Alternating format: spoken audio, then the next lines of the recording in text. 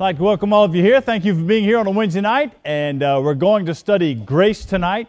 And really, we're going to study two parts of grace. One will be the easy part, talking about common grace. And then after talking about common grace, we'll jump into saving grace, or you might say specific grace, or some would call this the doctrine of election and reprobation.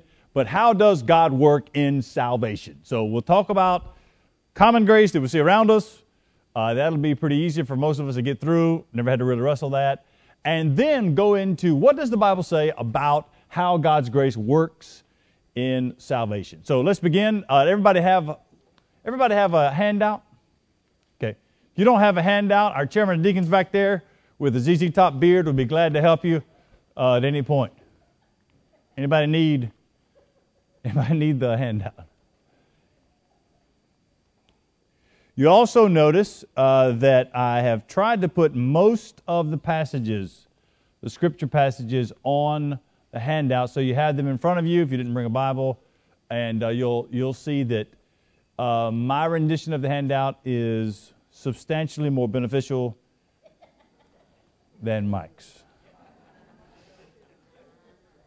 Let's pray and get started. Father, we celebrate your grace, the common grace you give us that we see all around us. We thank you for the specific saving grace of Jesus. We pray, Lord, that tonight as we look at the Bible, as we think about you and how you work, that our hearts would be turned to gratitude. Father, may we give you thanks. Give us grateful hearts for the grace you've given us.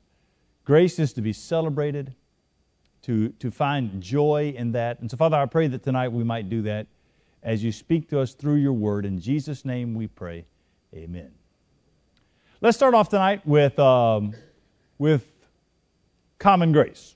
Let's talk about common grace. Common grace is the universal favor that God grants to all people. I have all believers here, but all people.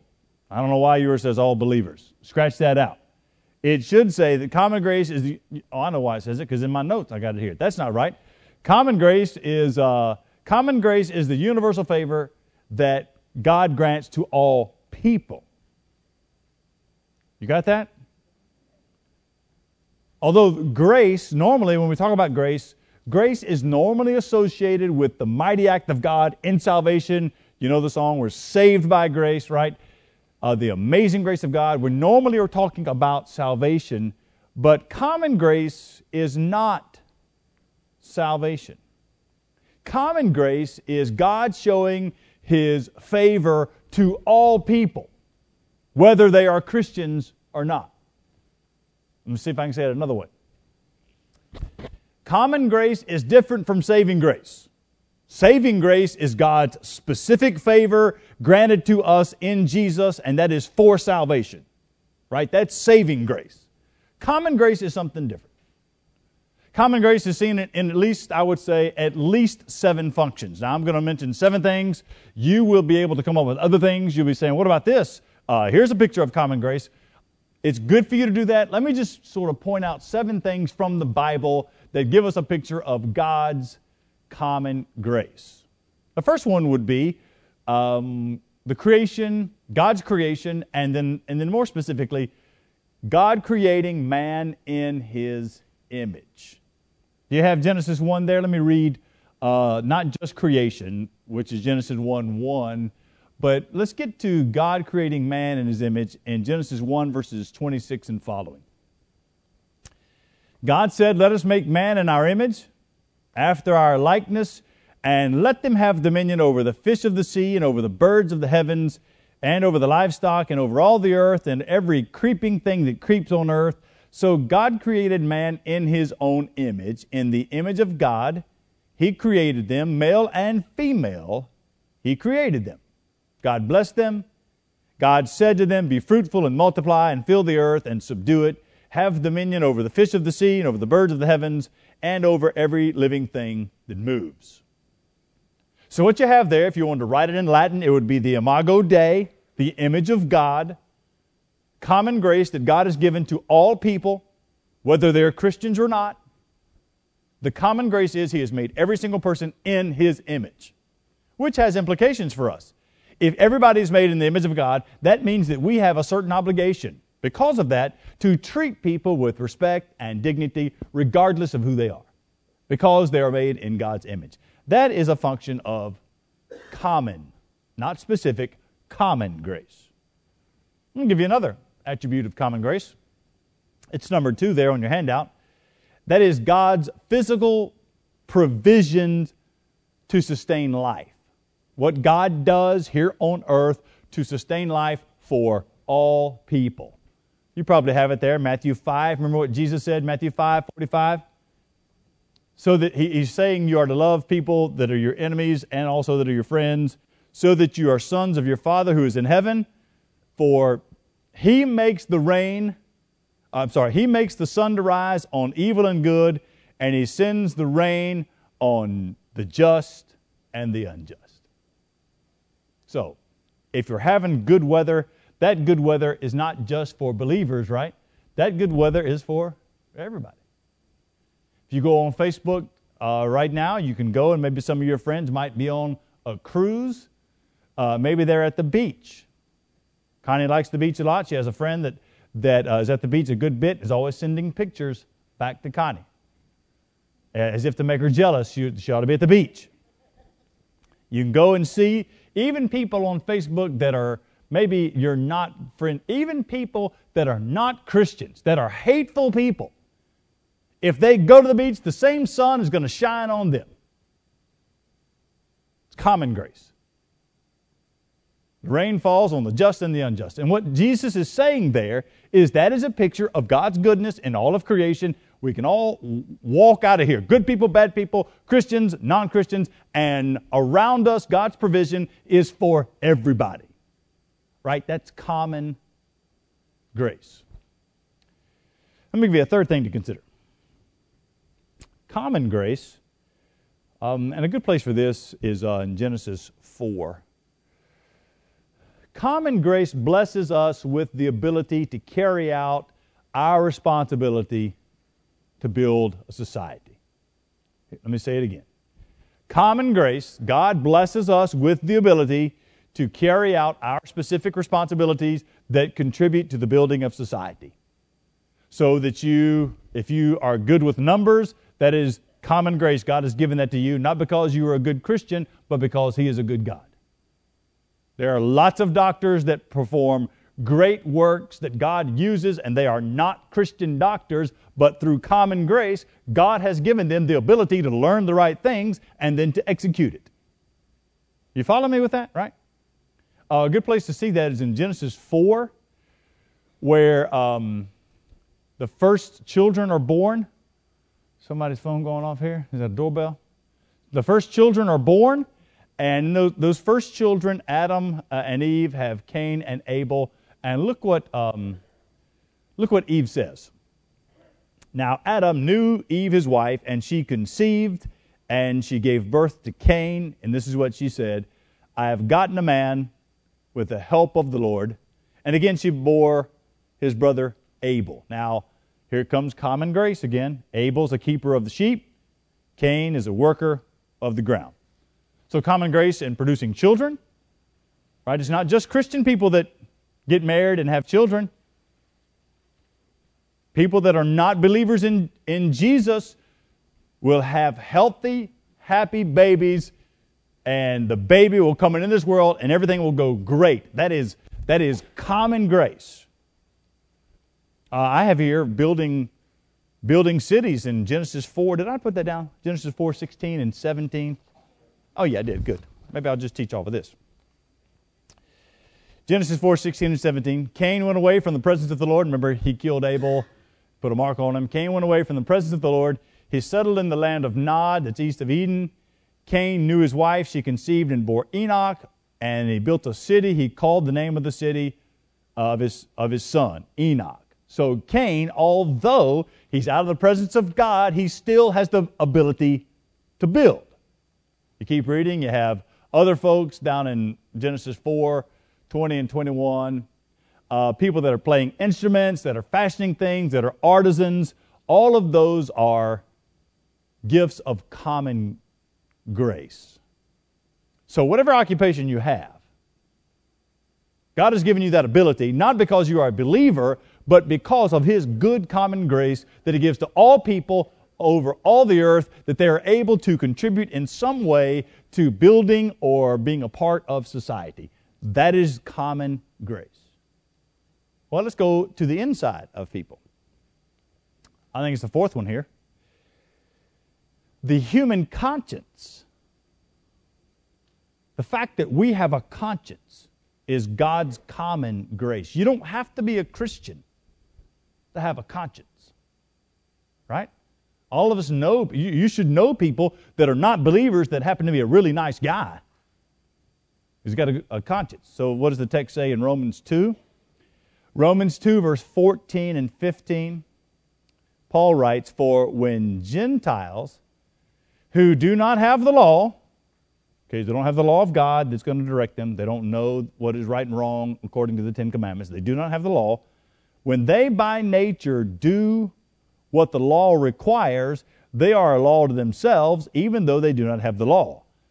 Here's what they're showing. They show that the work of the law is written on their hearts, while their conscience also bears witness, and their conflicting thoughts either accuse them or excuse them. So common grace is He gives people conscience. By common grace, people know the basic principles of right and wrong. That is God's common grace that He's given us, that we live in a society of people that may or may not be Christians, and yet in the society, most people have an innate sense of what is right and what is wrong, and when someone transgresses against that which is wrong or that which is right, we know that it's not right. That is the conscience that God has given us through common grace. I'll give you a fifth thing. The structure of the family. The structure of the family is a product of common grace. Do you see Ephesians 3, verse 14 and 15? This is what Paul writes in Ephesians 3, verse 14. "For this reason I bow my knees before the Father," so God the Father, "from whom," it is from Him, "from whom every family in heaven and on earth is named." God has established, whether you live in America, you live in another part of the world, whether you've never heard the name of Christ, God has established that one of the pieces of common grace is family. Mother and a father, children. In fact, there's an empty sense when family is gone. Even the psalmist says it for us. Psalm 68, verse 5, that our God, He is the Father of the fatherless. He is the protector of widows. Is our God and His holy habitation. So He fills in where pieces of the family are gone. That is common grace. The desire to have a family, the love for your children. You don't have to be a Christian to actually love your children. Bad people love their children too, right? People that do not profess the name of Jesus have affection for their spouses or for their children. That is a means of common grace. God has put that in us, and that is there to establish that function, that order, that affection. And when that family is broken, you don't have to be a Christian to feel like a family being broken is a terrible thing. You just have to be a human. That is common grace. I'll give you something else. You're not going to believe this. It's number 6. I hated to even write it. Is that government. Right? Government is a product of common grace. You say, where in the world? Well, I didn't put it on your sheet. But it's in Romans chapter 13. We probably can put it up on the screens. I'll go to Romans chapter. We're going to be in Romans for a little bit here in a minute anyway. But listen to what Paul says about government and it being something that God has given us. You ready?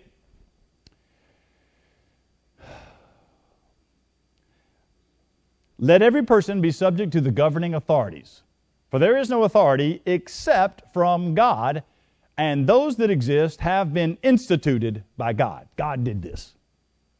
Therefore, whoever resists the authorities resists what God has appointed, and those who resist will incur judgment. For rulers are not a terror to good conduct, but to bad. Would you have no fear of the one who is in authority? Then do what is good, and you will receive his approval. For he is God's servant for your good. But if you do wrong, be afraid, for he does not bear the sword in vain. He is the servant of God, an avenger who carries out God's wrath on the wrongdoer. Therefore, one must be in subjection, not only to avoid God's wrath, but also for the sake of conscience. For because of this, you also pay taxes, for the authorities are ministers of God, attending to this very thing. Pay to all what is owed to them, taxes to whom taxes are owed, revenue to whom revenue is owed, respect to whom respect is owed, and honor to whom honor is owed. Now that is a mouthful about the government. But, God has given us a government so that there's order. We don't want to live in anarchy. God has He's given us a police force that restrain evil, right? Hopefully that's what they're doing. That when someone breaks in, I had a break-in in our neighborhood, we were just talking about it, and if that happens, then we're going to call the police to come investigate it. That is put there by the government. If my house is burning, we want the fire department to come and try to put it out. That is there for our protection. God has given common grace around the world, whether it's in the United States, Europe, wherever.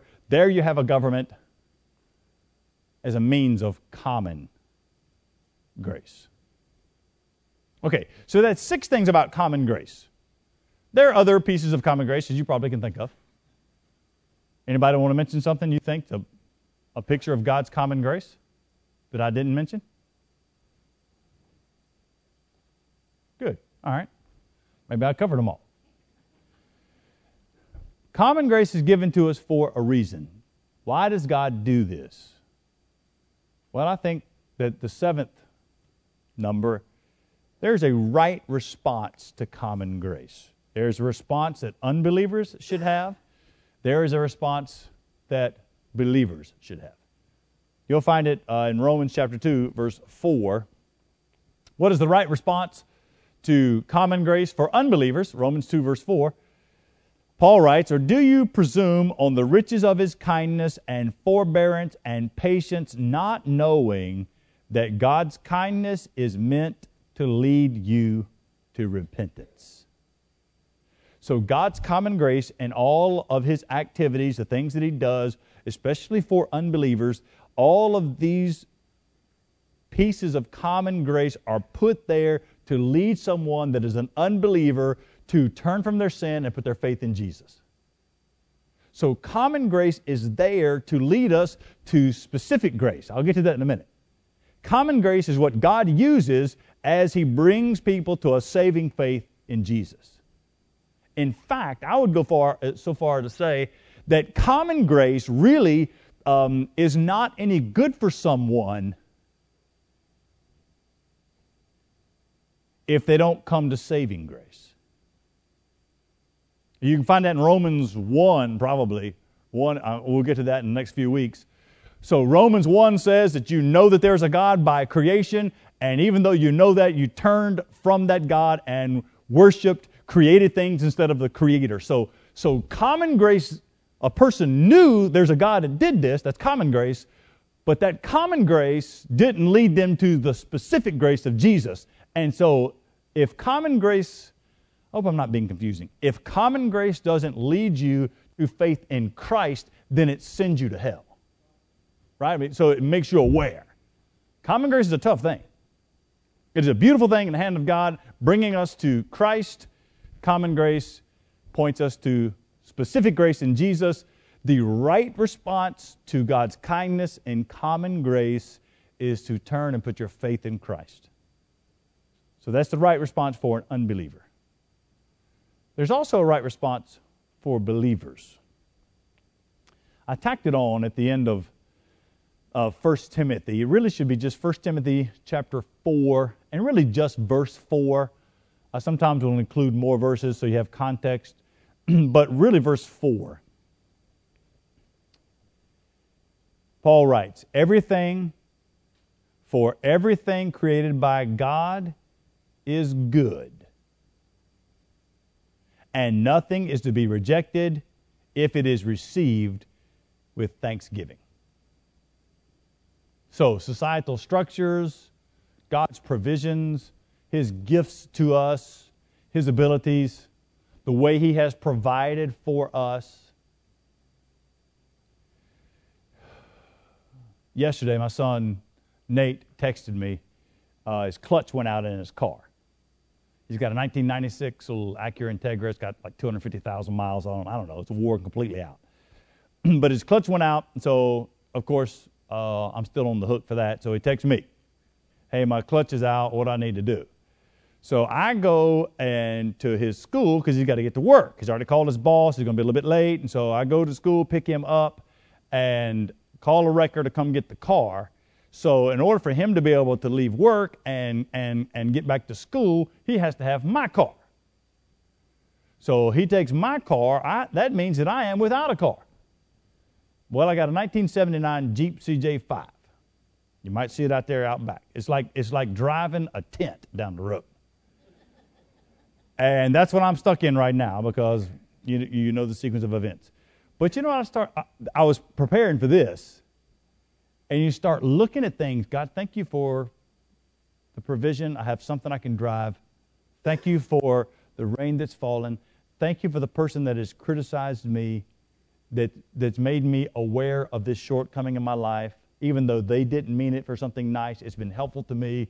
You start thanking for the common graces that God gives us every single day that you don't think about. Common grace is there to remind us of the goodness of God in all things, to remind us to give thanks to God in all things. Common grace. Well, now let's move from common grace to specific saving grace. The grace that we preach about in church, the grace that we believe that it takes for someone to go from being dead in sin to being alive in Christ. Saving grace is something completely different than common grace. Common grace is all people everywhere. Saving grace is specific. It starts in the Old Testament. We won't reach all the way back, but from the very beginning, you hear God talk about His people as God's chosen people. I'm reading through the Pentateuch now. Genesis, Exodus, Leviticus, Numbers, Deuteronomy. I'm almost through Deuteronomy. Using that Reader's Bible. There are no chapters and no verses in it. So it reads like a story. And over again, you hear God talk about His people as His chosen people, not because they were greater than any nations, not because there was anything about them that made Him want to look at them. They were weaker than Egypt, and yet He did that to show His mercy and kindness, so that it became less about Israel and more about Him. That's how God worked in the Old Testament. Bring that forward to the New Testament. That's how God works in saving grace. But to understand grace, you've got to understand sin. And so let's talk about the doctrine of reprobation. The doctrine of reprobation. Not something you walk around talking about very much. Nobody's going to get a shirt that says, I'm a reprobate. Nobody's going to talk about it very much. It is something to be aware of. The doctrine of reprobation. Let me see if I can explain it in a way that is helpful. Well, before I explain it, think with me about total depravity. There's another thing you don't put on a t-shirt very much. Reprobation, total depravity. Total depravity is not that we are as bad as we possibly can be. Total depravity is this: my sin has affected every part. I'm totally affected by it. All of me is affected by my sin. Right? That's what total depravity is. That all of who I am is affected by sin in some way. So I am saturated with sin. So most of us here as Christians, we believe that we are sinners born into this world with a sinful nature. We make sinful choices. I'm going to point that out in a moment. And all that has to go on for us not to go to heaven, God only has to leave us to our own devices in the case of reprobation. For us to go to hell, for me to go to hell, all that has to go on is for God to leave me alone and leave me to my own decision making and my own life choices. When that happens, this is why we pray for lost people, right? That if God doesn't do something, they're going to hell. So the doctrine of reprobation is this: left to our own devices because of our sinful nature, we will ultimately perish. It's a heavy doctrine. Let's see if we can back it up with the Bible. Okay, let's talk about total depravity. Total depravity. A good place to go for that is Ephesians chapter 2, verses 1, 2, and 3. Remember, total depravity is not that you are as bad as you possibly can be. That's not total depravity. You certainly are not as bad as you possibly can be right now. You're sitting here very nice, being kind. You probably can be a whole lot worse than what you're being now. Total depravity is that there's not a part of you that's not affected. Listen to what Paul writes in Ephesians chapter 2. Hear the language. And you were dead. There's a bad, you might want to circle it. You were dead. What were you dead in? You were dead in trespasses and sins in which you once walked. It's past tense. You were dead in the trespasses and sins in which you once walked. And then he describes that. You followed the course of this world. So what does he mean, the course of this world? This present age, what's going on in our world right now, New York just made it legal to have abortions all the way up to the point of birth. So we live in a world that the value of life is going one way and the understanding of human sexuality is going the other way. And so Paul's saying, here's what you followed the course of the world you were in. You were dead in sin and trespasses. You followed the course of this world. In fact, he defines it even further there in verse 1 and 2. In which you once walked, followed the course of this world. You followed the prince of the power of the air. So you see these stacking up what sin is like. You're dead in sin. That is sin and trespasses. You followed the course of this world. You followed what's going on with Satan. You followed Satan. That's the spirit that's now working, the sons of disobedience, among whom we all once lived. How did we live? We lived in the passions of our flesh. We carried out the desires of the body and the mind. And here's the terrible exclamation point. And we were, before Christ, we were by nature children of wrath. So children that deserve the wrath of God. We were by nature children of wrath, just like the rest of mankind. So you take verses 1, 2, and 3. And what you find there is that all of mankind without Christ is in this condition. So that every person that's ever been born is born into this world with a sinful nature, and then because of that sinful nature commits sin. The doctrine of reprobation is this: if God doesn't intervene, and you already believe this, if God doesn't intervene, then that ultimately leads to hell. What does Jeremiah say? Do you have it in front of you? Jeremiah 17, 19 and 10 about the heart. That the heart is desperately sick of all things. Who can understand it? Or Romans chapter 3, verses 10 and 11. Do you have that? Yeah. I stopped providing for you in Ephesians, right? Did I? Yeah. But I gave you Romans. Romans 3, verses 10 and 11. As it is written, none is righteous. As it is written, he's pointing back to the Old Testament. None is righteous, not one. No one understands. No one seeks for God. So to rightly understand grace, we've first got to understand the condition that we're in. And the best phrase, we reach all the way back to the 1500s, is the phrase total depravity, that says every part of me is affected by sin, even if you're a nice person. And that sin has made it so that we are dead, that our heart is sick, that we are children of wrath. We are not any better than the rest of mankind. So that's the condition that all people are in. It's important to get that right so that we understand grace. Because if you don't get that right, if you don't believe in total depravity, if you believe that people are basically good, then you don't really need grace. If you're basically good, you can actually just be better. Just work harder. Grace, to understand grace, you've got to understand sin. So we've got that. I've given you 3 or 4 passages there. So now let's talk about salvation by grace. If we are going to be saved, if it's going to happen, if we are going to be saved, then God must intervene. Everybody with me on this? If we're dead, something has to happen to make us alive. If we're children of wrath, something has to happen to change us into children of God. The doctrine of reprobation, if God doesn't intervene, we're going to hell. Grace says God has intervened. Go to Ephesians 2. So let's pick it up again. So we went from verses 1, 2, and 3. That's where all the bad stuff is, right? You see the phrase, I've said it a bunch of times on Sunday mornings. You see the phrase in verse 4? Anybody know the phrase that's the gospel?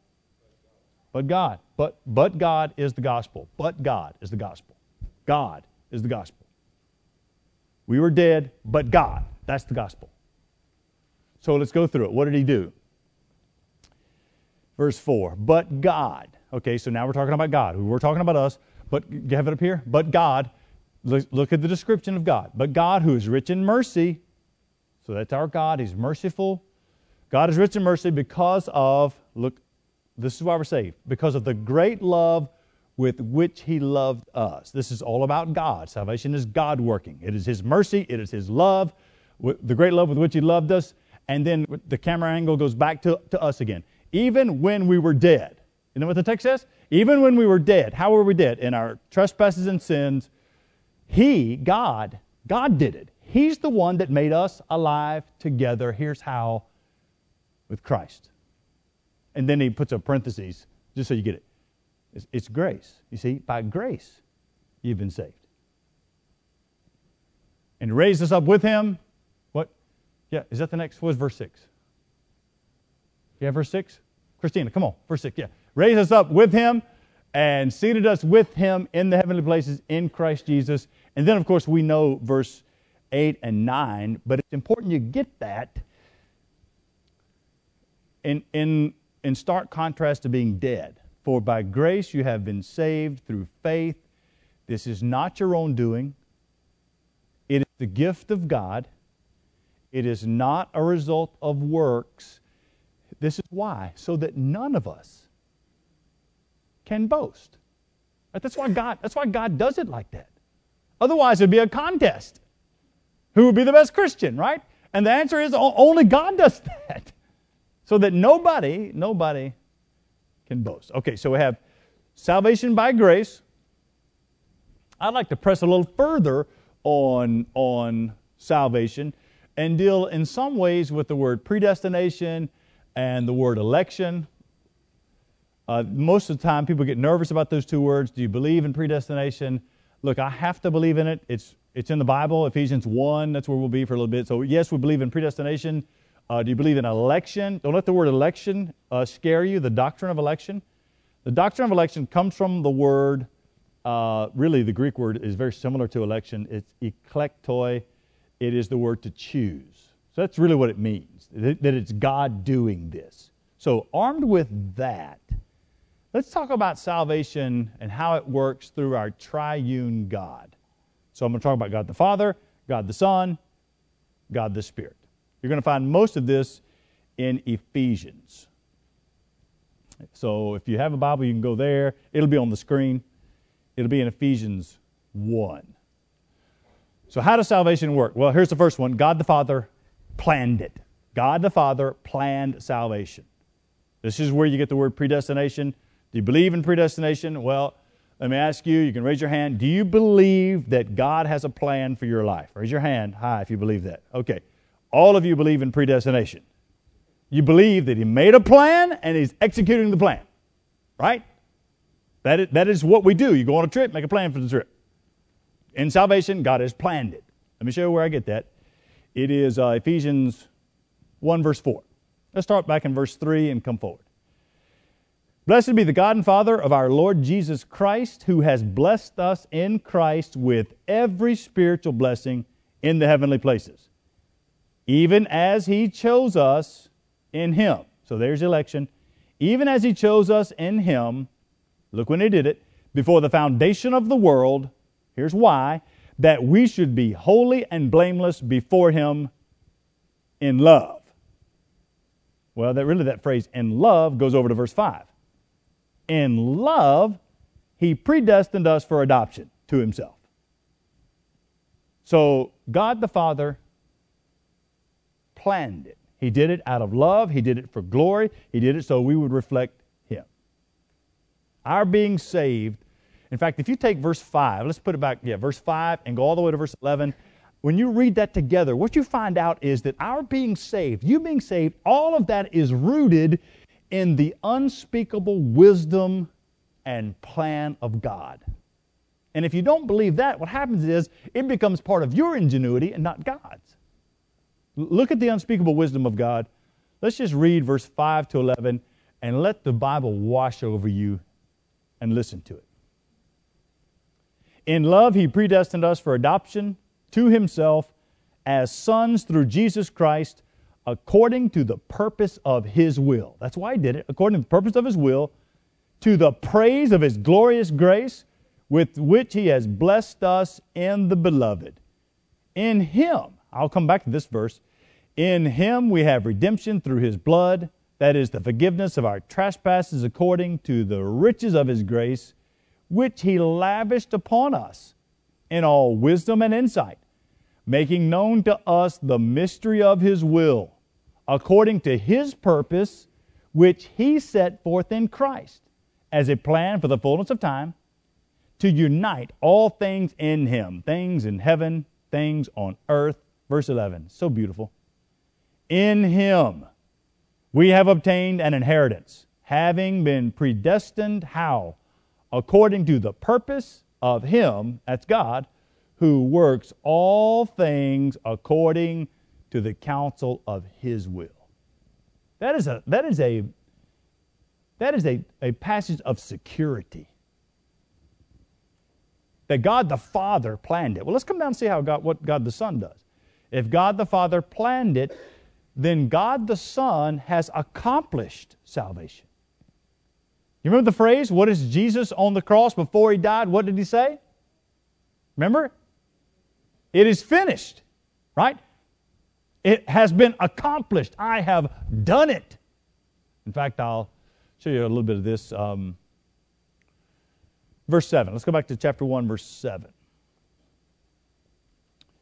In Him, that's in Jesus, we have redemption through His blood, that is the forgiveness of our trespasses, according to the riches of His grace. That is through His blood. If you go back to verse 3 and 4, you'll see that in Christ we are blessed with every spiritual blessing. So follow along. God the Father has planned it. It's the word predestination. God the Son has accomplished it. Now, what does God the Spirit do? Drop down to the third one. God the Spirit applies that to our hearts, right? Let me show it to you in verse 13 and 14. Verse 13 and 14. In Him, you also, when you heard the word of truth, so the gospel has to be preached, when you heard the word of truth, the gospel of your salvation, and believed in Him, you were sealed with the promised Holy Spirit, who is the guarantee of our inheritance until we acquire possession of it to the praise of His glory. So God the Father planned it. God the Son accomplished salvation. God the Spirit applied it. When you heard the gospel, God the Spirit, the Holy Spirit, awakened your heart to believe. If you've ever been under conviction, you know what happened. You sensed it and you called out to Jesus and were saved.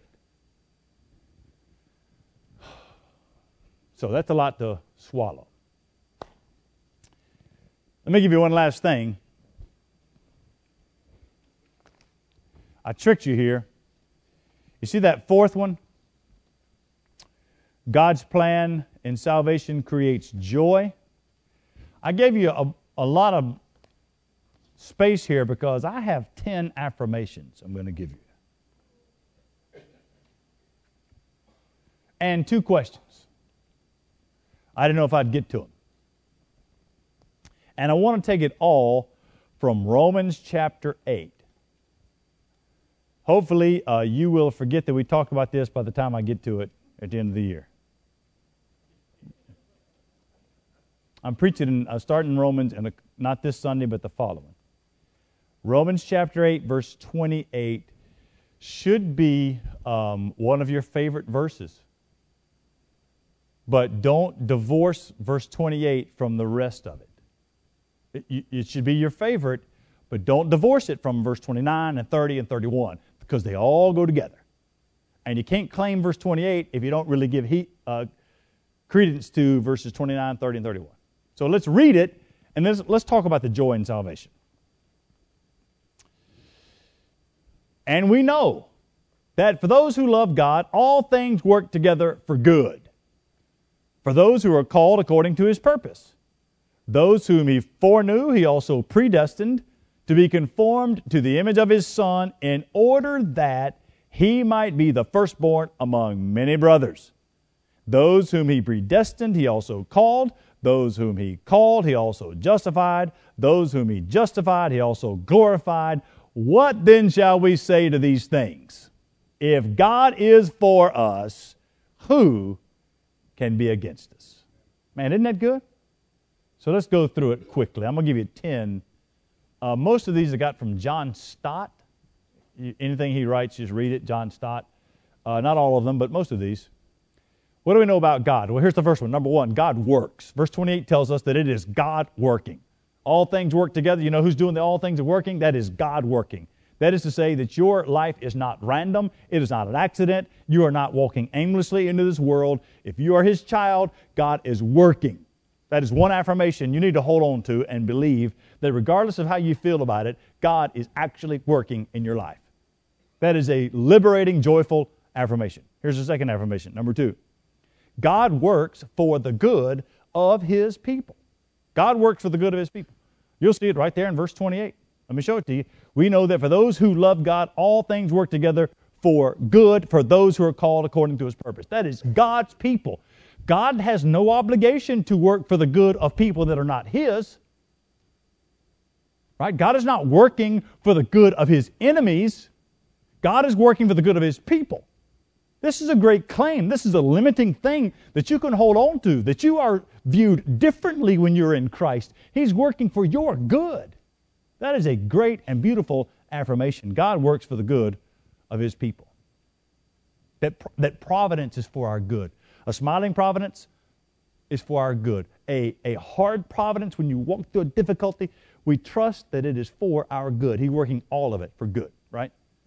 Here's a third affirmation. Man, I shouldn't sweat so hard on a Wednesday night. You hear me? Good night. You're making me work tonight. This suit was sitting in the back of the closet.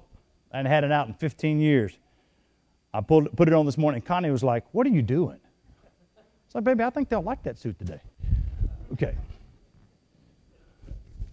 Number 4. Okay, relax. Number 3. God works for our good in all things. Not just for His people. He works for our good in all things. So all that is negative in this life, all that is negative and painful in this life has a positive purpose in the execution of God's plan that you can't see. So let me just... You probably can offer up something and say, well, okay, maybe so, but what about this?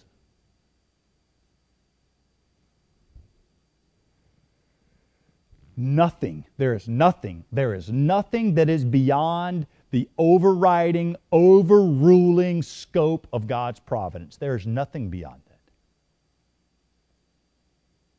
God works for our good in all things, all of them. Remember, we just came off of Genesis. Remember Joseph?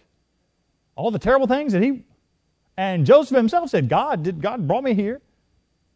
He did it. I mean, you certainly were sinners. It was terrible. It was sin. But God was working for good. Are we at 4 now? Yeah, number 4. God works in all things for the good of those who love Him. You see the text? It's important. Those who love Him. And we know that for those who love God, it's very specific. Those who love God, all of them work. That is not a promise that people can claim that do not love God. This is not positive talk for all humanity. This is for God's chosen people, those that are chosen in Christ. For His people, He works for good for those that love Him. It's important we see that. This is a specific promise to you as a child of God. Okay, let me flip the coin over. Number 5. Those who love God, right there in verse 28, those who love God are also described as people that are called according to His purpose. You see it? Those who are, and we know that for those who love God, all things work together for good for those who are called according to His purpose. So those who love God are those that have been called according to His purpose.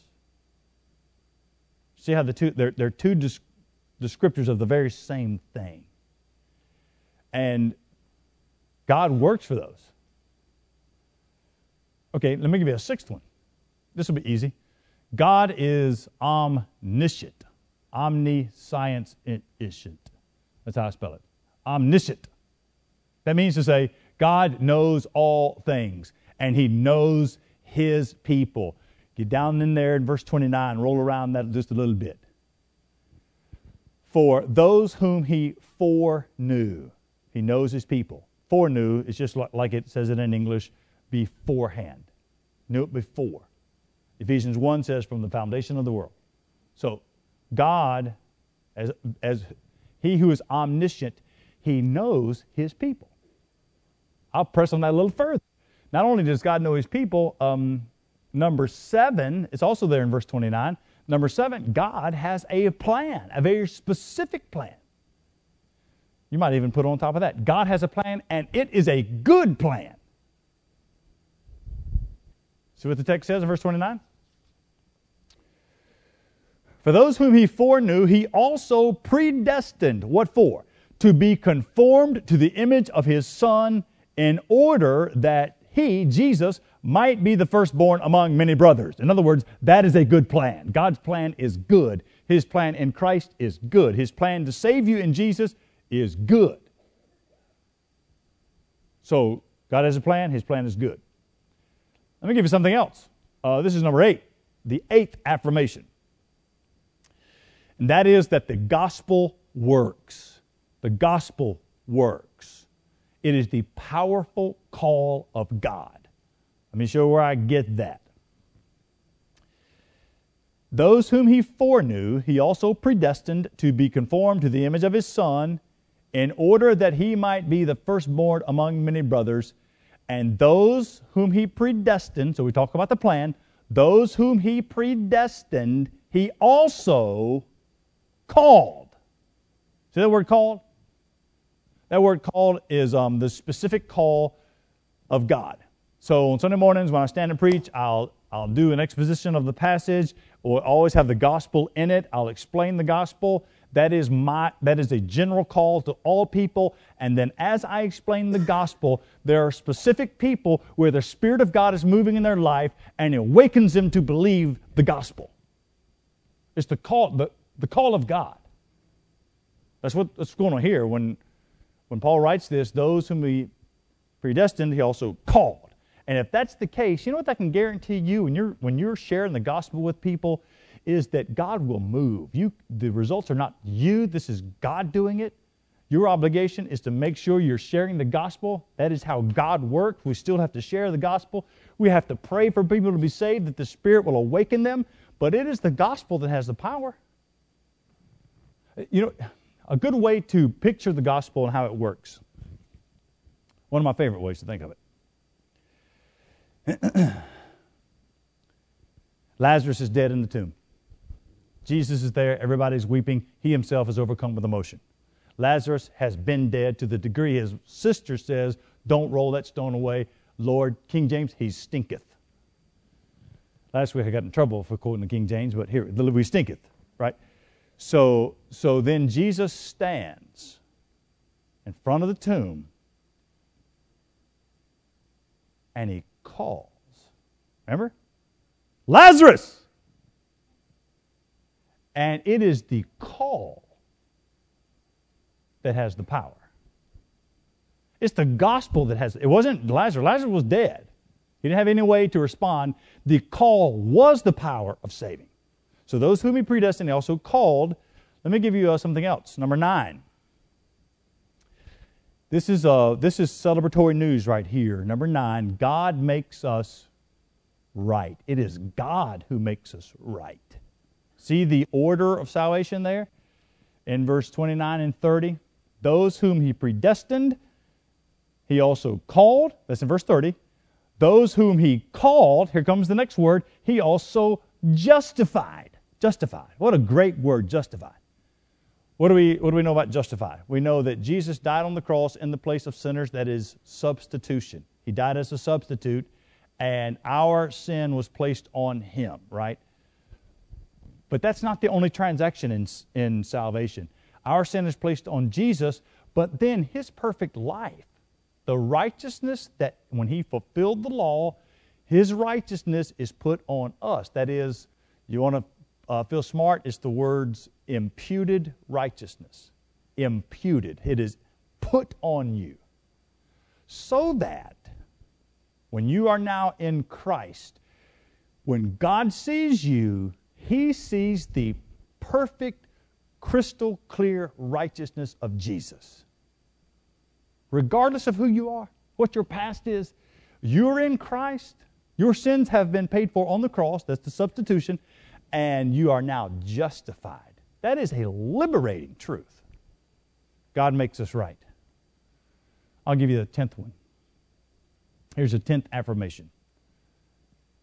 Death doesn't scare us. When we're in Christ, death, do you see the chain? Look at the chain in verse 30. Okay? Those whom he predestined, he called. Those whom he called, he justified. And those whom he justified, he also glorified. That is to say, when you are in Christ, regardless of what happens to you, when you close your eyes the last time, you open them in the presence of Jesus with a changed body in a new world, glorified. So, take those 10 things, let me run through them again. God works for the good of his people. God works for good in all things. God works in all things for the good of those who love him. Number 5, those who love God are described. Those who love God are also described as those who are called according to his purpose. Number 6, God is omniscient. That is to say, he knows everything. Number 7, God has a plan, and it's a good one. Number 8, the gospel works. That is the powerful call of God. Number 9, it is God who makes us right. That is, we are justified. Number 10, death doesn't scare us. We are glorified. Okay, with those 10 affirmations, here come 2 questions that Paul asked in verse 31. There are the questions. What else is there to say? See what it says in verse 31? What then shall we say to these things? If God is for us, who can be against us? You see how all of that's building up to that last question that says, he protects us in all things. We are his. The picture of grace is not just that he saves you. He saves you and justifies, glorifies, and protects and preserves. You are his, and he works in all things for your good. He does that for his people that he's called and that love him. Common grace is a beautiful thing. I'm thankful for it. But common grace is there to press me to see the saving grace of God in Jesus Christ. I hope that you celebrate his grace and walk with confidence for what God has done for you in Jesus. Let me pray, and we'll be dismissed. Father, we do thank you for the grace you've given us in Jesus. May we live our lives in humility and gratitude. Lord, we often wonder, why would you save me? And yet I realize, Lord, it has nothing to do with me. It's all to do with your love and mercy. We give you praise and glory for it. We pray that you use us for good, that we would share the gospel with confidence, that you wake us up tomorrow at enough time to spend time with you, that you bring us back here Sunday ready to sing praises to the glory of your grace found in Jesus. And it's in his name we pray. Amen. Thanks, everybody. You're dismissed.